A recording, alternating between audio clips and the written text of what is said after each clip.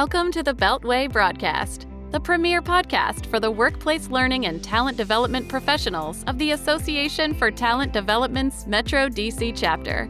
We've got some great resources in store for you today.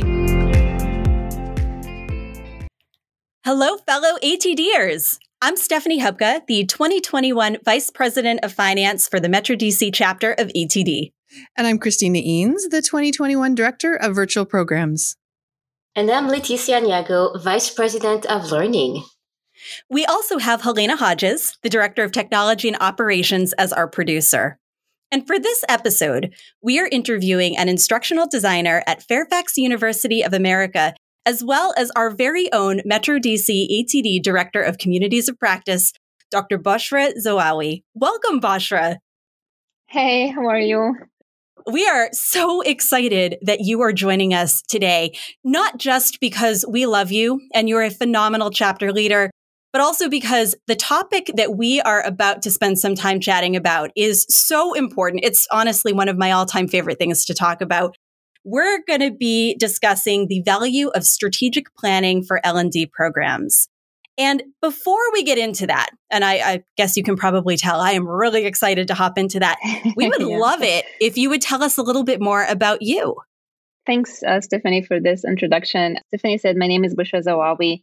I am an instructional designer and in between job transitions. So I used to work with the Department of Interior as a contractor through cyber media technologies. And starting next week, I am going to work also as instructional designer, but with Fairfax University of America. I have a PhD in learning technologies design research from George Mason University. I am a mother of 4 beautiful children. I also dedicate some of my time, as Stephanie said, to volunteer with the ATD DC chapter as a director of COPs. This is my second year volunteering with the chapter, and I look forward to continuing that for next year. Well, we are really fortunate to have you and your expertise as part of our chapter leadership, and certainly within the industry too. And that's why I think we're really fortunate to get to hear from you about strategic planning. So why don't we dive right in? I would love it if you could share a little bit about your perspective on why strategic planning has so much significance when it comes to L&D programming. Sure. So simply put, strategic planning helps you set targets for you and your team, and then assess whether you were able to reach your goals or not. So when you lead a team, you need to make sure you have a clear vision so all team members can work towards the same vision. In our case, for example, the COPs are part of a bigger organization, which is the whole chapter. So we need strategic planning to make sure that we're not just fulfilling the COP's goal, but we're also supporting the chapter's vision as a whole. I think that's so important, especially when you're thinking about vision. Especially from the perspective of trying to reach something, goals being part of that, but really what that ultimate vision looks like, how some of the strategies and the processes and the programs that you have in place for L&D are all helping you to achieve and to reach some of those ideas. So I'm glad you mentioned that. I think it's really essential. Yeah.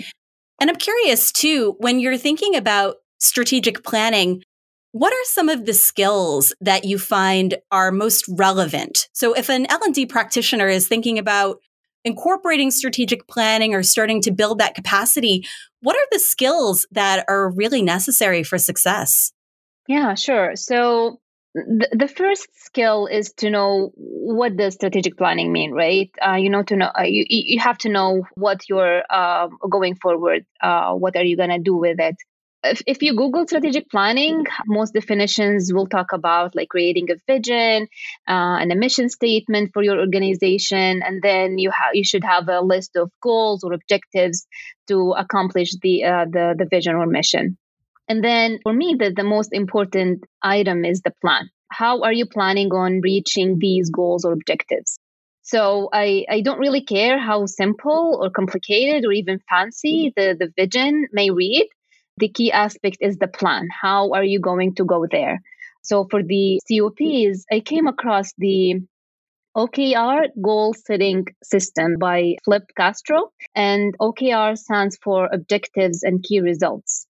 So for the OKR system, it was a successful system that was adopted by well-known companies like Google, Spotify, Twitter, Airbnb, and LinkedIn. And from the name, like OKR, it has two components, as I mentioned, objectives and key results. So the objective has to be simple, has to be easy to remember. It has to have a qualitative nature for describing what you want to achieve. And when it comes to the key results, there are two types of key results, right? The first one is activity-based, and the second one is the value-based. So for the activity-based key results, it focuses on accomplishing specific project or product. And usually you'll have verbs in them, like you deliver something or complete something. When you go to the value-based key results, you are focusing more towards quantitative measurable metrics to help you gauge your accomplishments. And then usually you'll have words such as like increase something or decrease something. And then there is a number value attached to that key result. We are talking about creating anywhere from 2 to 5 key results for each of your objectives. And then the last part is identifying the tasks that your team members need to complete to achieve the key results. So it's kind of like a hierarchy if you want to look at it. So first you start with an overarching objectives, and then below each objective you'll have these key results, and then below that you'll have the tasks that help you achieve the key results. So just to simplify things, because it sounds like very technical, I can give you like an example of how I created the OKR for the COPs. So the first thing, I reviewed the chapter's mission, right? We needed something that are in compliance with the overall chapter's mission statement. And then after that, I created the COP's objectives around them, and we had 3 objectives. So the first one was to create a lively, engaging learning experiences. And then the second one is to build a strong network of experts and professionals. And then the last one is to help develop members' knowledge and skills. I then developed from 1 to 6 key results for each of these 3 objectives. So I did that before meeting with the COP leaders. During the meeting, I presented that to the COP leaders and asked them to list the things that they want to start doing or continue doing for next year. And then I took all the items that they mentioned and tried to match them with the key results that I previously identified. And so finally, we ended up with a finalized list of tasks that I shared with the COP leaders. And we continued actually to visit these tasks to make sure that we are supporting the key results based on these tasks. I love the process that you outlined. It's so clear, it's so straightforward, and it's the kind of process that any of us would be able to implement in our organizations, whether we're volunteers in a nonprofit, kind of like we happen to be. This also would work really well for organizations, for example, for an L&D department who may not have a strategic plan in place, but really can see the benefit to unifying around one and having those goals and that vision that they're working toward. Right. I'm curious too, and this is a little bit of a leading question because I think this is something that you've done really well, especially with our chapter. I'd love to hear your thoughts on how communication contributes to success and to bringing a team together as far as their buy-in and feeling like they have ownership. Because I know that that's something that you've worked really hard on as far as making sure that COP leaders, for example, have an opportunity to get together and to meet and to have conversations. Right. So actually, this is built within the OKR system.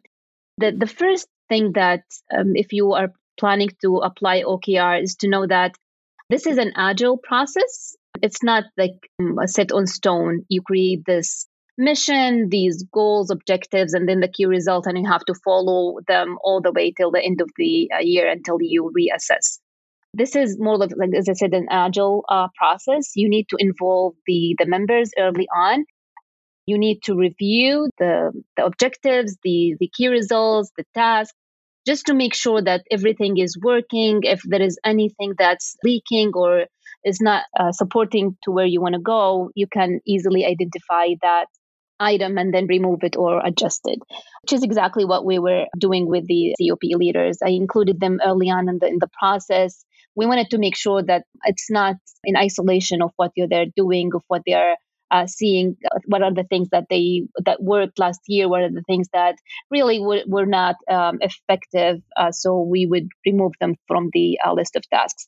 So it's not just like having list of tasks, do these and giving them to the members or the leaders and asking them to have something to report on quarterly or at the end of the year. It's an engagement, as you said. It's a type of communication that you want to continue to have to build to successfully reach your end result. Yeah, I really like that too. It really helps people to understand the very important role that they play in success. And that really does, I think, kind of keep people at the table. It keeps them kind of leaning into those conversations and feeling like they're a part of something very important. So let me ask you this too. Thinking about success, how do you know when your strategic planning has been successful? Is it as simple as just achieving the goals that you set out to achieve, or is there anything more to it than that?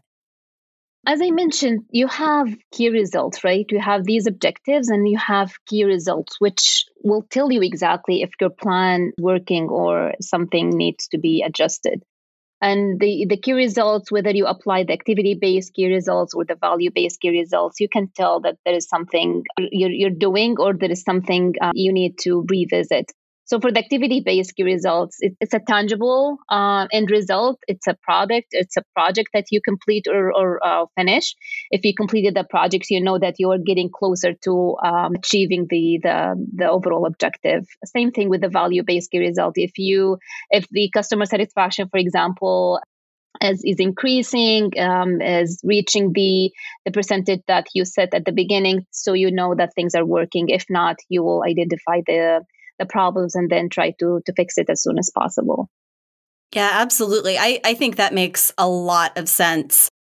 In a situation where strategic planning maybe isn't going quite as well as you'd expect, perhaps you put together a plan, but you find after a couple of months that maybe you're not really achieving what you set out to achieve, or things just really aren't going in the direction that you were hoping they would. Are there any course correction strategies, or are there conversations people should be having so that they can either fix things or pick a direction that might be working? I'm wondering if you might have any strategies you'd recommend for people who find themselves in a place where they just don't feel successful with their strategic planning. Yeah, as you mentioned, I kind of touched on this a little bit when I talked about like the agility of the OKR process or the system. So you continually review what's going on with the team. It's not something that you do by yourself and then give the team the results. It's a continuous process. It's a collaboration process. You cannot figure out what's lacking by yourself. You need to really understand what are the problems by wearing their shoes, right? Put yourself in their process. Try to listen. It's not something you defend. It's not like this is something I built. I spent hours trying to think about these objectives and trying to think about key results. We're focusing on helping the organization grow and reaching the vision that we set for ourselves. No matter how long that will take us, it's a process, right?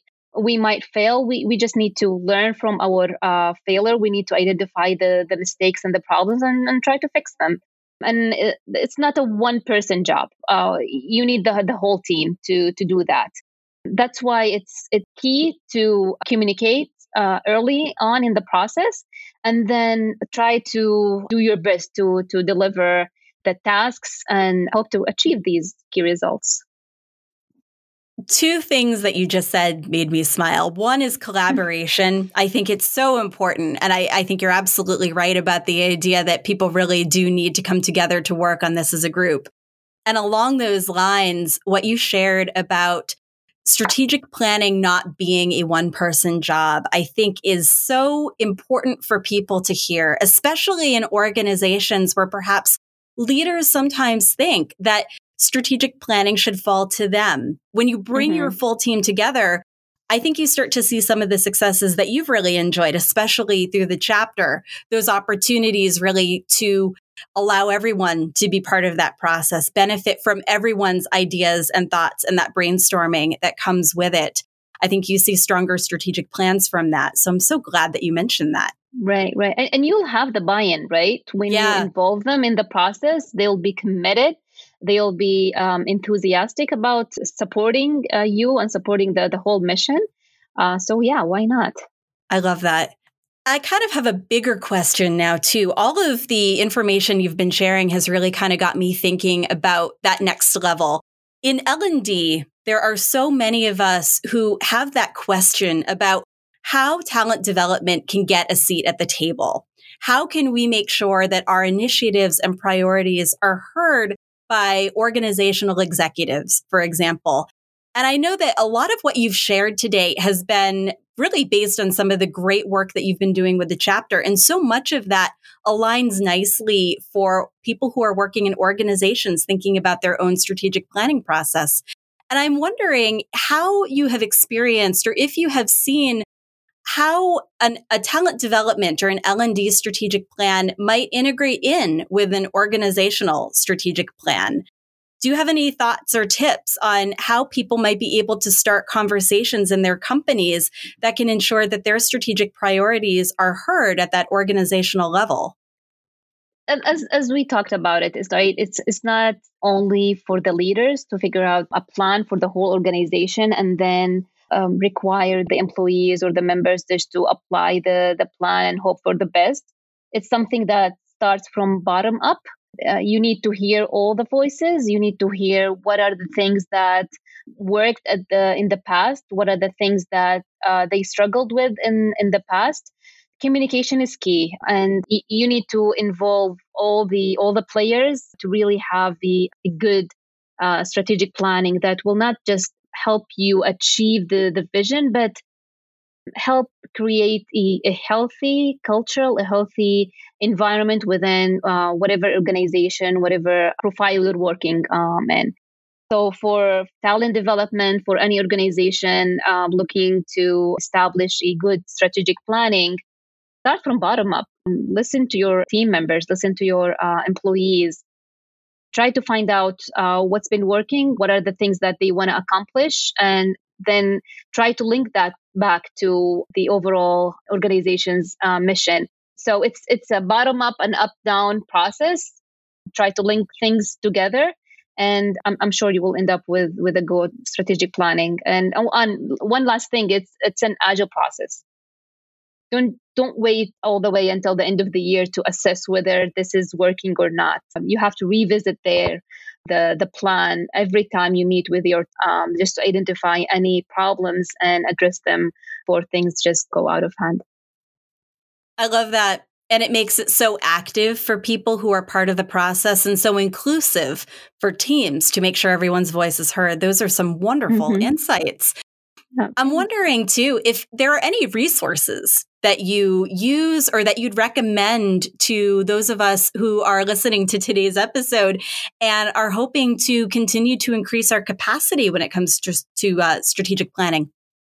Yeah, sure. So the must-have resource is the one that I use to create the strategic planning for COPs, which is the Beginner's Guide to OKR by Flip Castro. It's I believe, a 20-page document, very easy to read, very smooth. I really highly recommend to reading that before you start your strategic planning.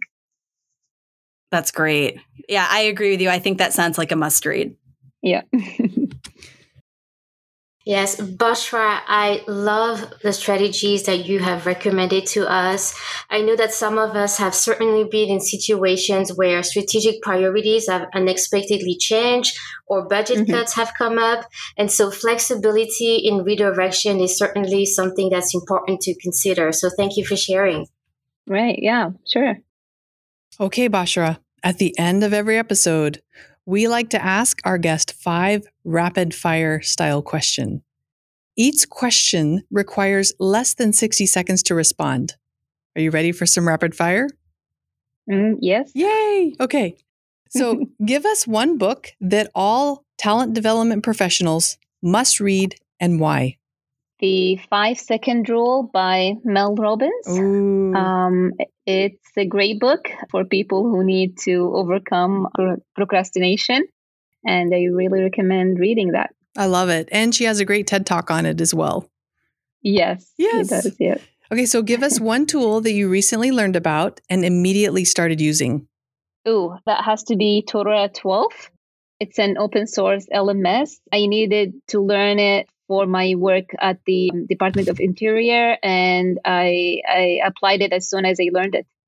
So what is the title again? Todora. I love it. Okay, there you go. Yeah. I'm going to try that tomorrow. So what's the best piece of talent development related advice that you ever been given?